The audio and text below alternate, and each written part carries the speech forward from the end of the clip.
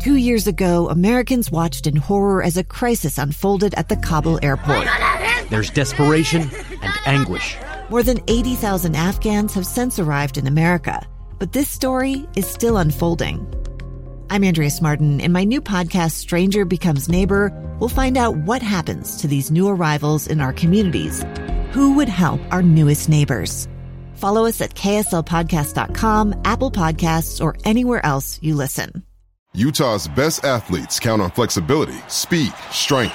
And the Jazz pick up their 22nd assist. So they count on University of Utah Health. Real Soleil puts this game away. And so can you.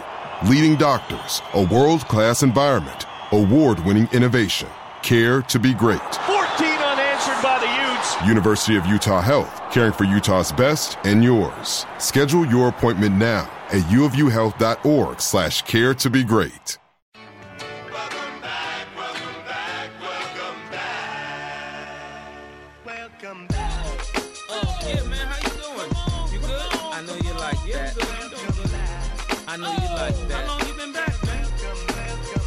What's up, everybody? Welcome into the Saturday show. Fun day going on today. We've got a special guest host we'll introduce here in just a moment. I'm Jay Catch. That's Michelle Bodkin. Michelle, what's up? Oh, not much. Just hanging out on a Saturday. Living life and having fun. You're probably hearing somebody else giggle there, and he would be the one, the only Kenneth Scott, former University of Utah wide receiver, and now a guy who's got a myriad of interests going on. But, K. Scott, how are you, sir? Man, can't complain. Doing really well. Warm, which is a good thing because it's freezing cold outside. Well, yeah, you live in Texas, so Yep. coming to Utah is a little different in terms of temperature. Yeah, I walked off the plane. Was like, Jesus, you didn't have to abuse me like this, weather. As soon as I stepped off the plane, it just pow. I was like, God. Well, the nice part is it's actually warmed up a little bit for you. That's the crazy thing to say. So That's true. I made sure on this trip to pack some baby oil because the air is dry out here. Sure, and yeah. I'm so used to the humidity moisturizing my skin. And so I had to make sure I packed some baby oil. So if my face is a little shiny this morning, that's why. So, okay, I need to ask you a question about that because I've actually heard players use baby oil in cold weather. We'll talk about that at some point. But we also got Sarah producing today, and Shyler also helped. We got a full crew today. We got like 6 people in studio. Yeah, today. it's kind of crazy. So sorry if I'm a little distracted. I'm training. It's okay. No, it's good to have everybody here. It's not very often in my experience. I've done radio for 13 years now. Not my experience that rarely we have 50-50 on the male to female ratio in studio. Actually, that's pretty impressive. Look at us, girls representing. It's a good thing. We need more female representation in this market in particular. Yeah, I was excited when Shyler got hired because I was the only girl on the team for a while. Yeah. Hey, you had Michelle. You were standing strong. That's true. But like producing wise, I was the only female. So. Sure. Yeah, no. But Kenneth, thank you for sitting in. I know 2 hours out of your day, it's a big commitment, but thank you for doing this. So no problem. We're going to have some fun. We got a lot to cover with you on the college football front, Utah football front. We got a lot on that side. But let's start off. I want the highlight of everybody's week as we typically do. That's how we start each show. So I'll have Michelle fire off first. What was the highlight of your week? I did a big opinion piece yesterday, saw that. and it was well received. Some big names that caught their attention. I was a little shocked. So I see you. That was kind of cool. You don't do a lot of opinion pieces, but I thought it was very well done. Thank you. Yeah, no, that was kind of a first for me. I don't typically venture into that realm. I'm much more of a storyteller, but trying new things, and it worked. Hey, awesome. Kenneth, you're up next. Oh, dang it. We have Sarah go next if you want. It's cool. Yeah. No, my highlight of the week, is it okay if I have 2? Sure, yeah. Okay. As many as you want. The first one is obviously being able to connect with the guys, some of the former players, talking a little stuff about NIL strategy-wise. And then the secondly was being able to spend time with the kids last night at a Camp U leadership out in Ogden. So that was pretty fun, even though I lost a couple games in volleyball, and then the loss is still lingering with me, but it's okay. Well, hey, you can't win them all, I suppose, right? Right. That's true. All right, Sarah/Shyler, what you guys got? My highlight of the week probably hasn't happened yet. Sunday's my first day off this week, so that's going to be my highlight. There you go. Is finally relaxing after Okay. all the tournaments. A lot of people don't know what you do. You obviously produce Jake and Ben during the week. And a lot of people are like, okay, no.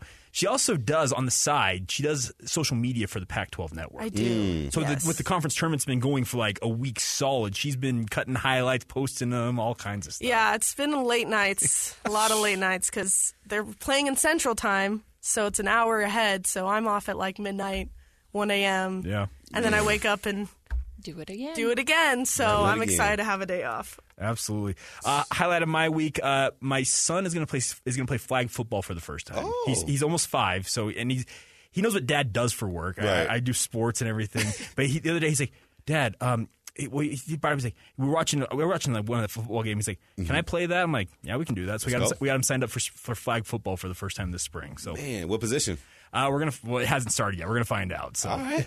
Well, if I'm him, tell him to play quarterback. Get the ball in his hands. Yeah. Come on. Get the ball in his hands. Every play. Get him all signed up. Shyler have one, by the way? I went scuba diving. Oh, okay. Jesus. Jeez. All right. Well, hey, that's awesome. Do you do that on the regular? No, it's just a class Okay. that we started this term, but it's pretty fun. Very nice. I've never gone scuba diving. Scuba diving? Is that the thing with sharks? Yeah, you can do it with sharks, sure. It can be. Yeah. Oh, you're bold. Oh, Jesus. It's just in the pool for right now, but In the pool? we're hoping Okay. to take it to the ocean eventually. Yeah. Good luck. That's okay. I went to BYU. Are you doing this? Because Charlie, you're still at BYU. Is this a class at BYU? Yeah, it's just a class. I missed out. Apparently, I don't know. I wouldn't have been interested in that. Are you not a water person? Or No, just, I actually am, but I want to be on top of the water. I don't I don't want to be, and fish freak me out, actually. So, like, if we go to a restaurant and there's a fish tank, I always have my back turned to it because I cannot. You can't do that. I can't. They are not relaxing to me. They're anxiety inducing. Okay. I don't see how people eat the actual fish. Like, you know how you cook a fish and they actually eat the fish where it's fried and has the bones and stuff. I don't see how people eat that. It scares me.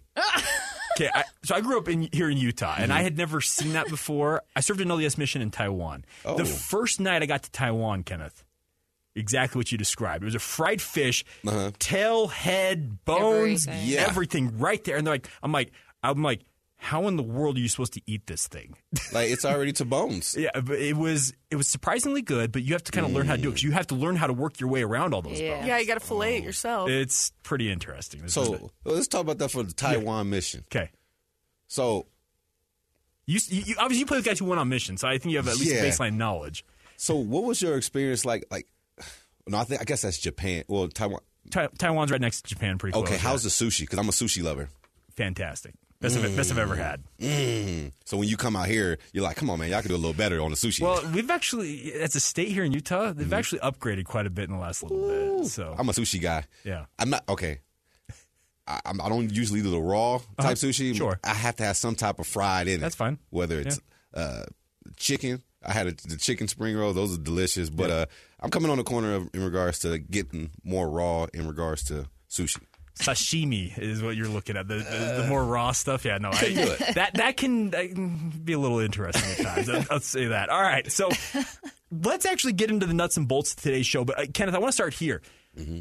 Obviously, you've been gone from Utah for a little while now. Yeah. So I'm just going to throw it open to you. What have you been doing? Dang, don't age me like this. Jesus. Well, hey, I feel old having you here as a former player. I remember watching you in college and everything. Jesus. So. You know, it's crazy to speak on that piece around the aging. You know, the Camp U leadership, when I went and spoke to last night, one of the kids, he sent me a picture this morning of when I was coaching him at a youth camp at Utah 12 years ago. Oh, jeez. Okay. And I was like, this is crazy. I feel really old. But nonetheless, regarding about what I've been doing, so obviously I got a couple books out there titled Pressure No Match for Purpose, and that's really about just navigating student athletes to building, leveraging, and utilizing their brands.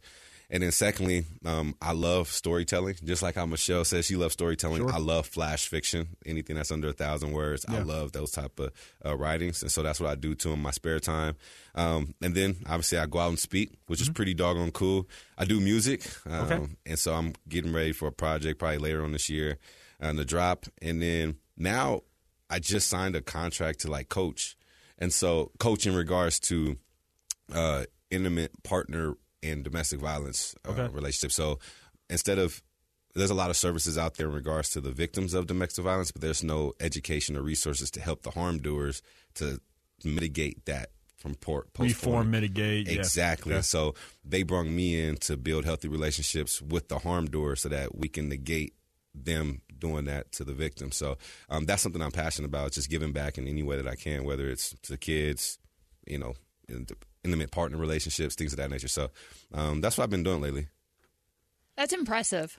Oh, that last part's really impressive, actually. I've always thought that that's a big fatal flaw in how we handle things. And I think there is a stigma that the harm doers are bad people, and I don't think that's always the case. Sometimes it is, but I think it's a rehab issue. Yeah. And this is me speaking on behalf of my psych degree. Hey. But that's really cool. Talk about being back around your old stomping grounds. What is that? I mean, you come back pretty frequently now. There was kind of a period where you hadn't been back for a long time, and that's true. The last year or two, you've been back quite a bit. Yeah, it's been kind of euphoric in a way because I'm going in different places that I used to go to when I was that 17-year-old kid that came here. Now I'm 30. I'm aging myself, but going back and getting those feelings again from when I was at the dorms, it's like, man, I remember walking these halls and, my roommates at the time, like Terrell Reese, rest in peace. And I'm like, dang, I remember him, and just different, players. And I'm like, man, just being back here makes me want to come back often so I can connect back with the former players, because it seems like once we disperse out to the real world, we kind of lose touch with each other. And so my goal from, being here this weekend, I was like, man, when I come back, what I want to do is, hey, bro, let's go have lunch together, type of thing. So today I'm having lunch with Jacoby and Tyron Morris, just to get that locker room feeling back again, that was gone for so long, especially people being out of state and so forth. So, it's been euphoric coming back here, meeting my friends that got me into the music scene. Like I went to my guy, Mike, who's down at Spy Hop. He's the director of education. And, he was showing me his kids that are producing these tracks on the instrumentals and stuff like that. And I'm like, man, this is a beautiful thing, like what he's doing for the community. And so it's just been great coming back and something I'm going to continuously do, to try to give back and things of that nature. And sorry, I'm going off on a tangent, but there's one more guy that I want to shout out. His name's Tua, and what he does is debt relief program for school lunches. And so I want to be a part of that too. It's like help. Basically, when I come back, my main focus and goal is like, okay, how can I give back? And so that's why I want to come here more often to do that. Now, you're a guy who you didn't, as far as I'm aware, you didn't have much of a connection to Utah before getting here. Mm-mm. Like, can you just, for fans that may not remember, what brought you to Utah in the first place? Like, the recruiting process for you, essentially. Yeah, so Aaron Roderick, that's my guy, man. Now down at BYU's their OC. Aaron Roderick. Like, he's the ultimate, like, on my pillar of guys that I love the most, he's up there. Because I remember my freshman year in high school, he was recruiting a senior wide receiver who I basically emulated my game after. And he was like, hey, when I come back and it's your time, I'm coming for you. You're going to be a Utah Ute. And he kept his word, and that's why I felt so comfortable at the age of 16 committing to him, And so when I looked at it from, my standpoint, athletically, I felt like, it's going to be a good position. They just got out of the Sugar Bowl. They run a spread offense. He's saying I could play in the first year. I'm like, as a receiver, oh, man, that's a dream. And during that time, Jordan Wynn was Jordan Wynn. So I'm like, this is money. And we're talking about moving into Pac-12, and we're throwing the ball like this. Oh, yeah, I'm coming. And then, obviously, academically, it was great. Socially, I knew it was going to be something to where I was going to have to adjust to. And that was okay for me because I wanted to get different exposure in that regards because, my community, my area is minority-driven. And people thought I was crazy. And it was like, you're going to Utah? Like, do you know? I'm like, yeah, no, I wasn't committed. My mom was peed off, though, initially. She was like, she called Coach, how dare you take a commitment from a 16-year-old? But, like, he won her over because she, me and my stepfather, like, told her, like, hey, like, this is going to be a good move for me. Like, I can finally be out on my own and, like, learn life. And so, culturally, the team is so diverse, a multitude of guys. And then, obviously, it wasn't too far away from home, and I could still come back. And being that players were from California, I could take rides with them to here, So it's just all that, man. And the scene, I love the college town feel. And, it's better than a USC or UCLA because you're just a number to them. here I'm actually a person. And that's what I felt as soon as I stepped on campus. Everybody loved me, and I can't thank them enough. So in regards to the recruiting process, that's one of the reasons why I chose Utah. And I still remember when Coach Ride was like, hey, there's this receiver by the name of Freddie Brown that I want you to watch every highlight of his, because that's who you're going to be like. And so I studied Freddie Brown to the T. I literally got all his stats from every year, receptions, yards, touchdowns, and wrote it on a goal sheet, because I felt like in order for me to feel accomplished when I leave Utah, I had to have beaten every category of his records, because that's who, they compared me to, and I'm such a competitor. And so, the first thing I did once I heard that he had a moniker, Downtown Freddie Brown, I was like, okay, how can I have a moniker myself so that when I leave, people could still think of me and remember me? And so that was one of the big things that I did. And so that's kind of like how Batman and the Dark Knight came around. You know what I'm saying? Bringing it full circle, because I know this is kind of corny, but in Batman Begins, they were talking about as a man, basically you'll be, dime a dozen, but if you're a symbol, you'll live on forever. You'll become a legend. And so that's the way I viewed everything. You were here through a very interesting time, because you literally got to see what it was like being in the Mountain West, and you also got to see life in the Pac-12 as well. And it's continued to grow since you left. Looking back on those Mountain West days to those early Pac-12 days to where the school and the program is now, what are you thinking? Man, when we were in the Mountain West, I remember that was my first year and I got injured, and I remember getting pounded by TCU. I was like, Lord have mercy, I hope this doesn't happen every year. That run that TCU had during that period, though. Oh my God, crazy. They were phenomenal. Yeah, they were so good. I was like, dang, this is a doggone good team. And then we lost to Boise that year too, but they had a phenomenal team. Boise's the same way. Titus Young, Kellen Moore, Austin Pettit. I was like, these dudes is legit. Yeah. But going to the Mountain West and having our transition into Pac-12, it was so cool, because I remember the first year we were in the Pac-12, we should have went to the Pac-12 South Championship. Right. But unfortunately, one field goal away. I'm not going to say nothing. I didn't say it. I didn't say it. I said it. She said it. Michelle said it. Michelle said it. So, yeah. Unfortunately, things didn't happen our way, and we didn't end up going. But the transition was pretty cool, because, we had our aches and pains. And then when we finally got going, I think people was like, okay, let's keep this engine running. And so now they're just taking it to a whole nother level. I'm like, doggone, man, I love seeing it.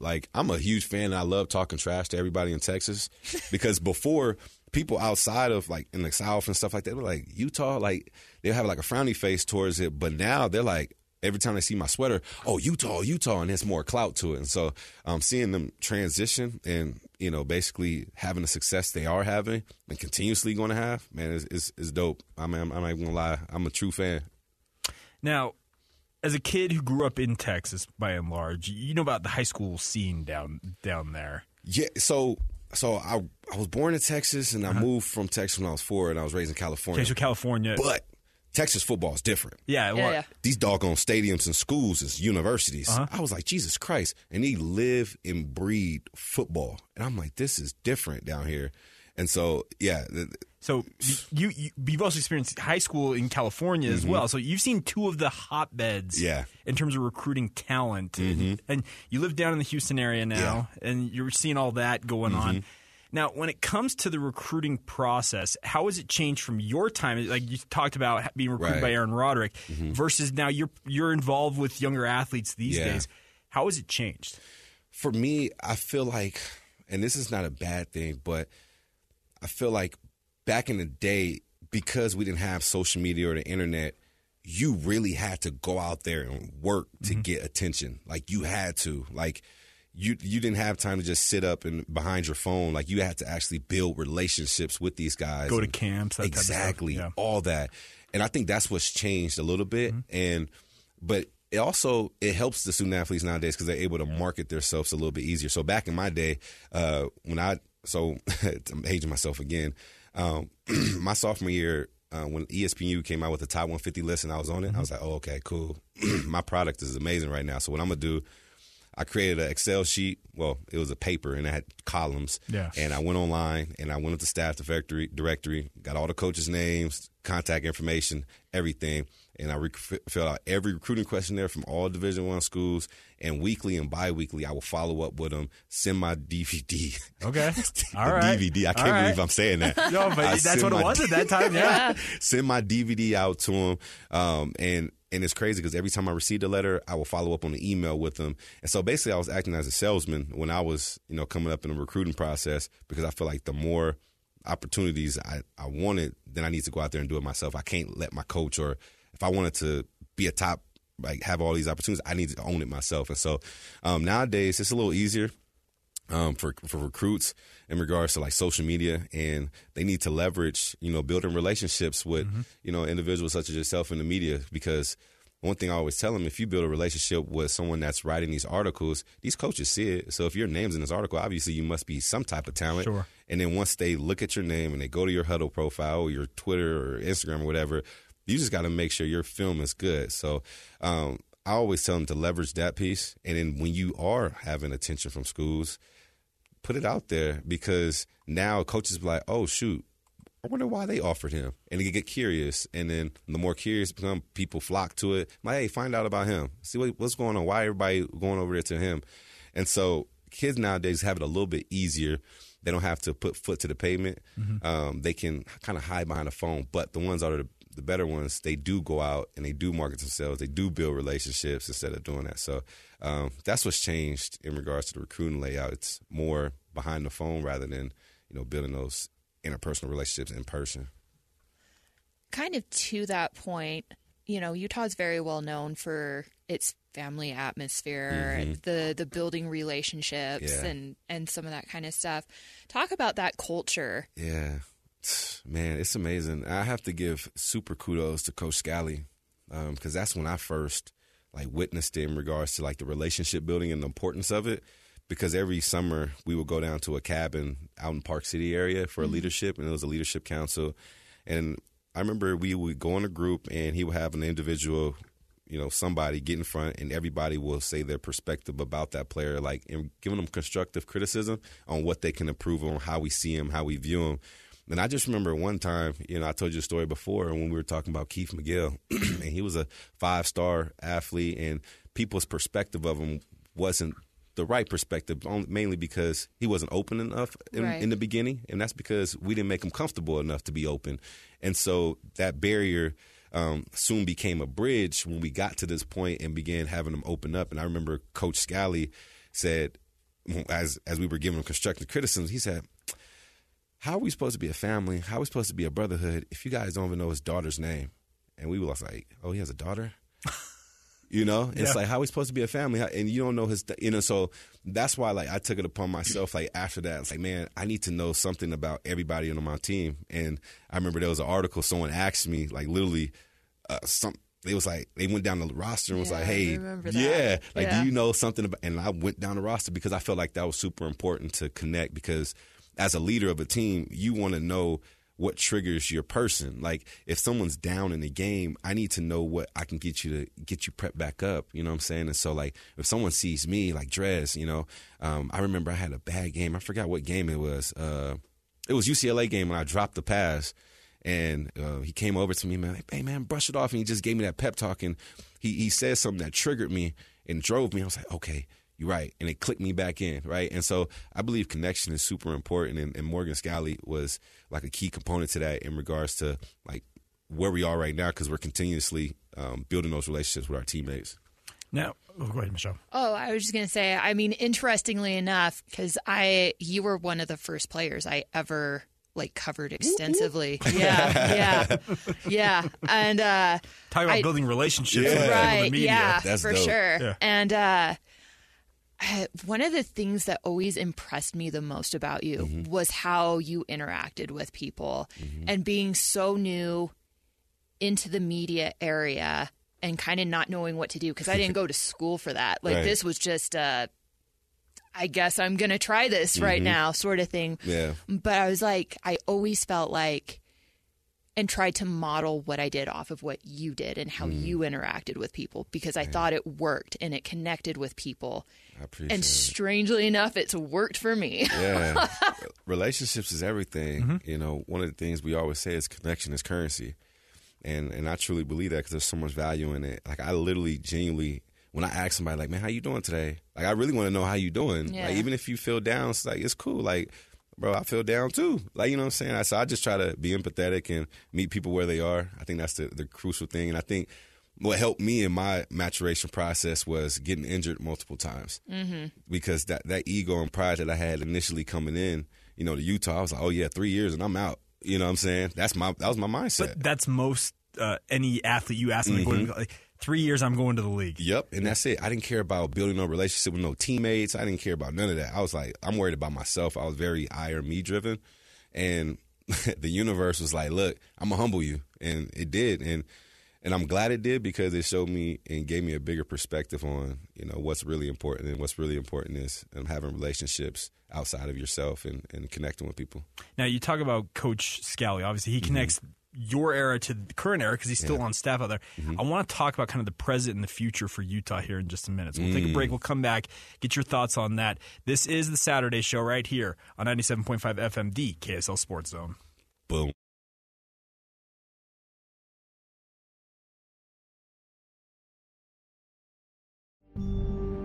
A gun in the face. Then all of a sudden they all kind of lined up. They pointed their guns at me. And this is the point where I thought, I'm going to die today. Started 2 years of horror for an American in Venezuela. They said, you need to give us your phone and get ready because you're coming with us. I'm Becky Bruce, and I spent a year researching and piecing together Josh and Tammy Holt's story about their ordeal in a notorious prison. That's when everything started to turn bad.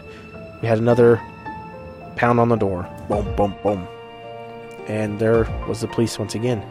You can binge all of the episodes of Hope and Darkness on KSLPodcasts.com or wherever you get your podcasts.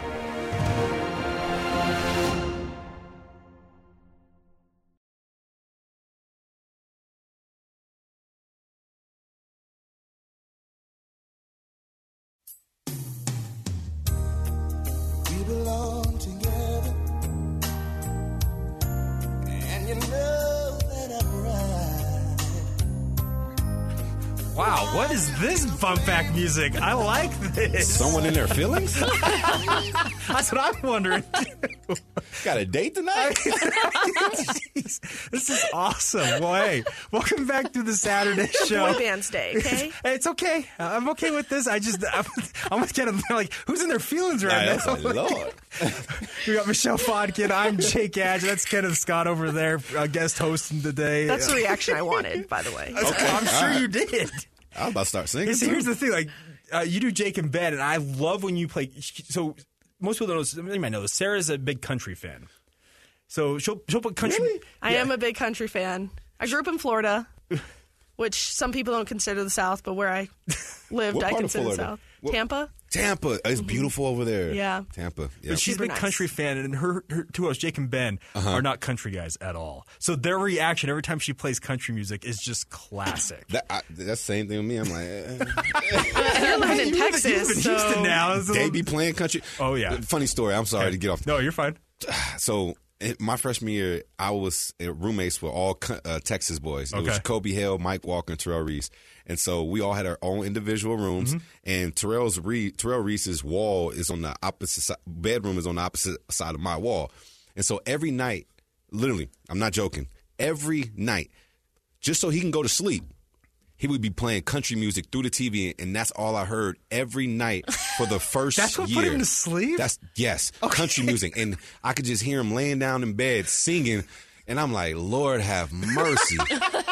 So I'm kind of traumatized. I'm not going to lie to you. Yeah, that's not me, but I do gonna enjoy say- some country music. That reminds me of the scene from what was it? Remember the Titans? Oh, yeah. Man. They're gonna put me in. The guy's looking at him like, what are you playing? What are you doing? I'm like, come on, bro. Come on. I need to go to sleep. Interesting. Country music to unwind. That's an interesting concept to me. But welcome back to the Saturday Show. So that's a great way to start this segment, actually. Talking about your time at Utah, obviously. Yeah. So, Kenneth, I wanted to talk to you about kind of the present and the future for Utah. And obviously, they're coming off back-to-back Pac-12 titles, back-to-back Rose Bowl berths. I want to start there with you, though. Yeah. when you came to Utah, we already talked about the fact you made the transition from Mountain West to the Pac-12. Obviously, every year you're going to have a goal as a program. Right. That, hey, we have a chance to make the Rose Bowl here. Then the college football playoff comes along. You make all those type of goals. How cool is it for you as a Ute alum now to have watched the program you bled, sweat, and played for make it back-to-back Rose Bowls and have back-to-back Pac-12 titles? It's a beautiful thing, seeing the trajectory in which we're going. I love it every time. So I'm always on the recruiting side. It's like, okay, who we getting this year? Who can I swindle to see? Hey man, look at Utah. Drop a comment, DM or whatever. So I'm very in tune with what we're trying to accomplish, who we're trying to get, and things of that nature. Because I want the best for Utah. So that's the only way I can give back. But I think good things are going to be happening on the horizon. We just got to maybe tweak a little things to get us over that edge to be really dominant. Now, I'll let Michelle wait. I just want one question on this. We were talking in the break about wide receivers and getting exposure to wide receivers. You got to catch passes. Right. Cam Rising, in my opinion, is the best quarterback Utah's had in their Pac-12 era. Yeah, I'm biased because Travis Wilson's my best friend. I know Travis so I'm Wilson is your guy too. And I'd say Travis is probably number 2 on my list right there. Yeah, I love Travis. But you kind of said it in the break as well. At times, it can feel like Utah, the way the offense is structured, can hold a wide receiver back from getting the exposure they need. What is it going to take in your mind to take the shackles off, I guess, to use that expression, for Utah's wide receivers to be able to go out and have the exposure they need to be, I guess, make it a place where wide receiver is more apt to go? Yeah, that's why I make it wide receiver friendly. And so, when you look back in tenure, even from the Alex Smith days, you had Steve Savoy, you had Paris Warren, you had John Mad Dog, these receivers. You know your history, by the way. I was studying. This. When Coach Rod told me who I compared to, I was like, okay, let me see and go in depth in history. But when I look back at those offenses, like Steve and Paris and Steve Savoy, they had 1,000 yards. John had 500-600. And then you go into now the David Reed, the Freddie Brown, the Braden Godfrey year, the Kendrick Moai, those years, their passing attack was there. And it was more of we're leaning on our passing game rather than the run game. Even though the run game was good with Matt Asiata, Eddie White, and Castillo and all them. And so I feel like, to answer the question moving forward, I think in order for us to get over that edge, we do need to give our receivers more exposure in the passing game to take the pressure off of having to run the ball more, having to rely on our tight ends more. It's not like we don't have talented receivers. We have talented receivers. It's just that what I used to tell people all the time is that, when they would downplay our receivers, I'm like, well, how do you expect a receiver to get 100 yards or even 50 at that point? I'll use me as an example. How do you expect me to at least get 50 yards a game if I only get 3-4 targets and the only route I'm running is a 10-yard stop route? Okay. How do you expect me to, you know what I'm saying? So, even though for me, I'm being efficient, my routes that I'm running are efficient and they're converting first downs, but on the stat sheet, it doesn't look like game-breaking plays being made.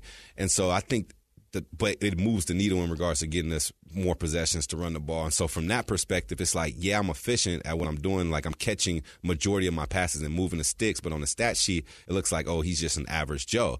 But in reality, it's no, I'm making do with what I have. But, so when I think about, where we could go, it's just, making it more wide receiver friendly. And that will draw more recruits because nowadays, especially with all this Big 12 talk, if you look in the Big 12, some high-powered offenses.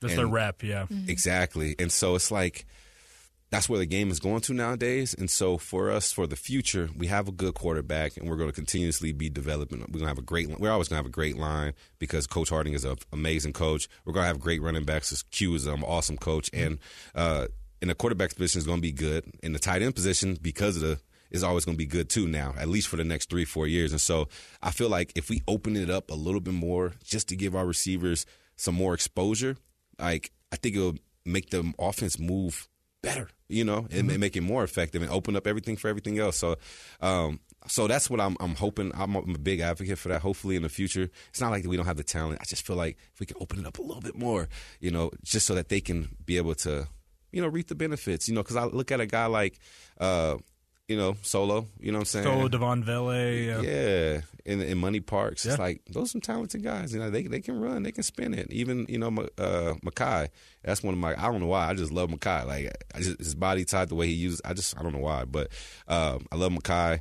But I just feel like if we can give him more opportunities, just like how Money Parks did with the limited opportunities in the USC game and how he did what he did with it, just imagine if he would have got 10 passes a game. And I remember, and I'm sorry I'm going off on a tangent. You're fine. This is why you're here, by the way. But I remember I was watching the game, and they gave analysis of Brent Keithy and Dalton Kincaid post and pre-injury of Keithy. We all thought Kincaid was a good player, but we didn't say he was a great, great, great player until he started getting more passes and targets, right? But he's always been the same Dalton Kincaid. He's always been great. But because he didn't have that much exposure as far as targets, people diminished his value because he wasn't getting targeted. But as soon as you give him more targets, now it's like, oh, he's great. No. He's always been great. You just finally now giving him the ball like he deserves. So I think that's one of the things with the receivers. And if you look back in previous history, our receivers, like a receiver, like I remember when Drez had the 1,000-yard year. Sure. Then it was just him. Yeah. Drez averaged about 10 to 12 targets a game. He was getting targeted heavily, I agree, yeah. So those are the outcomes you will get if you allow, targets to go your receiver's way in a friendly way. So I believe that would be our next step. And if we can do that, sky's the limit for whatever we can do. Because Coach Scally on the defensive end, they're going to have things locked down. Have you had an opportunity at all? Obviously, you got to know Coach Bump a little bit. He's not here. He's gone back to his alma mater. Have you had an opportunity to talk with Alvis Wooded at all? No, I haven't, but I know his background, being with Wisconsin. It's cool to have him come along because, say, for instance, he came from a school that was a passing type school, right? And he's coming here, and we're more of a Big Ten type of school in a way, like because we're run heavy, tight end dependent, and our receivers, they're going to get the ball, but they're more of the 500-600-yard year. But I think getting him is good because he understands the expectations of a type of offense we'll be running. So I looked at his background. He has a good background. He was with the Packers for a little bit, so he got to have time with Devontae Adams. So skillfully, he knows what he's doing. You know what I'm saying? So I'm excited to see what he does with our talented group. We have some young players. I think we only have one senior. I think his name was Gilmore or something like that, number 0, I believe. But everybody else is like juniors. So we're going to have another year or two. So I'm excited to see how he develops them because Money Parks is a baller. I love his speed. I love Vele, his body type. Makai Cope. I love Makai. I don't know why, but not Makai. Makai Bernard? No. Cope. There we go. Cope. Yeah, okay, Cope. Yeah, Cope. It's either Bernard or Cope. Yeah, right? Yeah, I love Cope. I don't know what it is about him, but I can't wait to see who he flourishes into once he, gets into his rhythm. But I think we have it there, and I'm excited for that hire. Now, I want to – so Coach Whittingham's an institution. I think that at some point, whenever he decides to hang it up, there will be a statue outside of Rice-Eccles Stadium, as there should be. Without a doubt. He's brought this program so far. Now, you mentioned the fact that you think the future's bright for this program. There's a lot of stuff out there with regards to conference realignment. I'm using stuff because there's another word I'd like to use but it's not radio friendly. Let's put it that way. But when it comes to that, you're a guy who's living down in Texas. That's Big 12 and SEC country. If Utah were to join the Big 12, in theory, you'd have a better chance of living in Texas to see them more readily. Right. But at the same time, they've dominated the Pac-12 here. Where do you want to see the future for Utah? I'm biased because I live in Texas. Sure. Because I think, and especially in Houston, with Houston joining. Exactly. Yeah. And I think being in the Big 12 does have its perks because if you think about the dominant areas of recruiting like California, Texas, Florida, like if you're in the Big 12, you'll be able to have – like it's hard for a Florida guy to come all the way out west to watch a game. Just ask Tyler Huntley. Come on now. Yeah, that's true. But So I think if we can settle in the middle ground to where – because, man, even my kids that I coach at Mike Evans, Elite 7-on-7, they're always like, man, Coach, can you take me to a Utah football game? I'm looking at the schedule. I'm like, I don't know what games are close to here, But being in the Big 12, I can give them access and also the coaches can lean on me for access to recruits. Obviously within permissible recruiting contact. There we go. Yes, permissible recruiting contact. I can be able to bring them to games, right? Yep. Facilitate it and give them exposure to Texas recruits. So I think it would be a big plus, especially because Texas is a hotbed, and the way our team is diversely, like a third was like California, Texas, Florida, like, you know what I'm saying, Utah. So I think being in the Big 12 would have its perks because we'll be able to get more recruits coming out of those areas. Now, so with regards to that, Michelle wrote a piece yesterday, and she's not kidding. Like, the reception of it was incredible. She had, like, we're talking the heavy hitters. Man, I got to watch. I mean, read it, man. You need to go read it. She did a really good job. I read all this. It's my job. It's what I do on a day-to-day basis. I'm reading from both the Big 12 side of things, the Pac-12 side of things, the national perspective on all this. But as Michelle mentioned, there's so many people out there, so many quote-unquote sources saying here, there, and everywhere about anything going on. Do you consume all that? Are you a guy that, because you mentioned the fact you read about all these recruits, and you're obviously like you're trying to help recruit guys to Utah as an alum. Do you read the same stuff, like in terms of like what the future for Utah is? Are you reading all of this material as well? Are you catching up on all that? Yeah, I am. I remember there was some talks about the Big Ten, but I'm like, for us, playing wise, we match up as far as Big Ten type of style of play, right? Sure. But I'm thinking from a recruiting aspect, it's like, none of our recruits going to want to watch the Utah versus Minnesota game. Right, and so come on, Utah Rutgers would be fun. Like nobody want to watch that.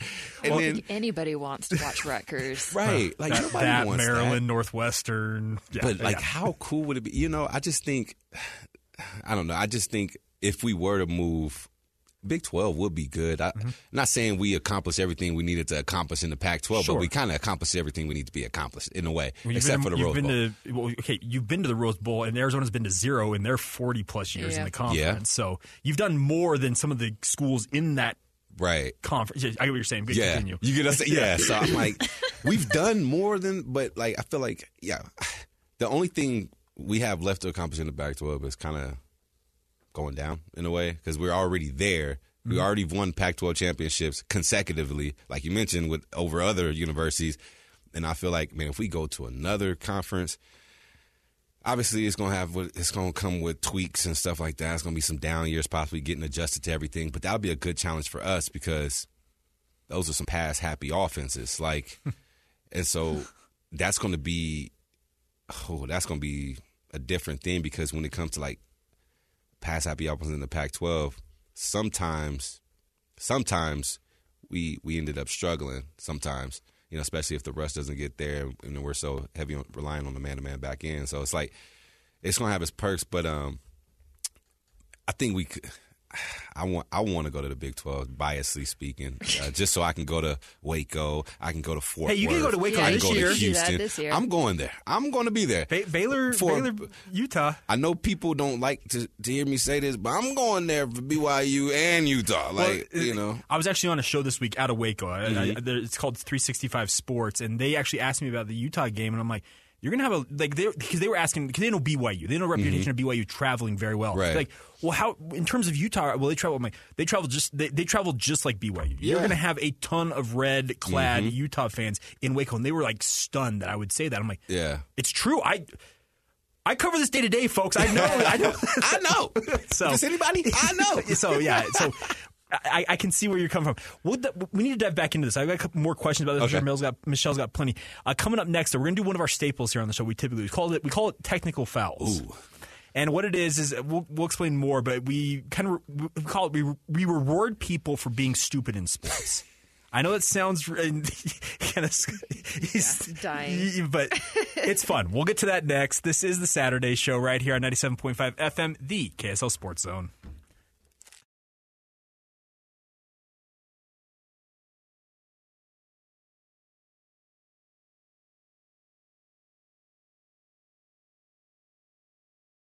If you're coming from the street with dirty shoes on your feet, that's a technical foul. If you switch the radio to some modern music show, that's a technical foul. If you touch the thermostat, you'll get hit with a bat. 'Cause that's a technical foul. You will feel my wrath. That's a technical foul. personal foul, 69, offense. He was giving them the business. A technical foul. Welcome back to the Saturday Show. It is time for Technical Fouls. As you just heard, you got Kenneth Scott, a guest hosting with Michelle and myself here on the Saturday Show. Now, Kenneth, you have, of course, as a guy who played in college football, you've probably had your share of dumb, stupid, hilarious moments that you look back on now. In the moment, they probably weren't fun, but stuff like that. Can you think of any of those off the top of your head? I can name one. Oh, do you have one? I can name one right off the top of my head. Okay, go ahead. We'll see if it's the same one. It's the same one. I know it's the same one. Let's see what just it by is. your look. So it was senior day. Okay. Yes. I was going to say, okay, I know where this is going. Okay. And I was playing against my god brother, who's a defensive back. So I get in the red zone. They throw a fade to me, and it's a pass interference call on him, right? So I'm talking my trash, like, yeah, whoop-de-whoop, but we're like joking around. Yeah. And the referee thought we were serious because he didn't know. He didn't know the relationship. So he threw the flag, and we were at the 2-yard line with the pass interference. And Yeah. so since I got a flag, it pushed us back out of field goal range, and then we ended up missing the field goal, I think, or something like that, where we didn't capitalize on it. And Coach Witt and Coach Stubb was They were so mad at him. Oh my God. So I was like, Coach, I was trying to explain myself, like, Coach, I was just playing around. It's my god brother. And then he was like, yeah, so it was bad. Okay, well, that's a good technical foul. Like, it's funny now now to look back on it, but in the moment, that's no fun because we know how Coach Witt can be in a game. So, and my god brother was just dying laughing. Like because my coach came on the field, like Stubblefield came on the field, and so my god brother just coming up to me and laughing. I'm like, man, bro, this is not funny right now. This is not funny. It's not funny. I'm in trouble now. You're probably much. running after that. Yeah, exactly. You're playing too much right now. All right, Michelle, what do you got this week? Okay. So I don't know if any of you have paid a whole lot of attention to the XFL. I've actually been paying more than you might think. Yeah. So the first week, I think it was, the DC Defenders, they are well known for the beer snake. That was a thing before 2.0 got shut down. It was always on the TV. They reprised beer snake. Well, yeah, the first fan game, traditions. You got to build them. Yeah, without a doubt. Fan tradition. Well, apparently, the first game, security took beer snake away. Correct. Yes. And somehow all these fans had whole lemons that they were throwing on the field, and it wasn't like a few lemons. It was like a lot of lemons. Yeah, a lot of lemonade being made. I mean, so the sideline reporter interviewed the fans, asking. The only question she asked was, why was the beer snake taken away? And I'm like, that's not the question. The question is, where did the lemons come from? Did you ever, I know where they came from. Where did they come from? I never heard. They apparently so they play where DC United, the MLS soccer team, that's their home field. Apparently they have like a gourmet lemonade. They put the lemon is in like the lemonade. So people who had. Okay. I was just like, did someone just walk in with a pack of lemons? Wow. And what it reminded me of is, remember a couple years ago with Tennessee when their fans got mad and started throwing literally anything they could get their hands. Like I had threw a mustard bottle onto the field at Tennessee. Like, who carries a mustard bottle? Lane Kiffin caught a golf ball that was thrown from the stands in that game. Boy, Lane Kiffin. I've been to Knoxville. In that stadium, it's 100,000 people, and they were throwing anything they could get their hands on. There was a mustard bottle on the field. Lane Kiffin still held on he carried the golf ball out of the stadium. He still has it probably to this day. Well, duh. He caught it. He literally caught it, just one-handed, caught it barehanded.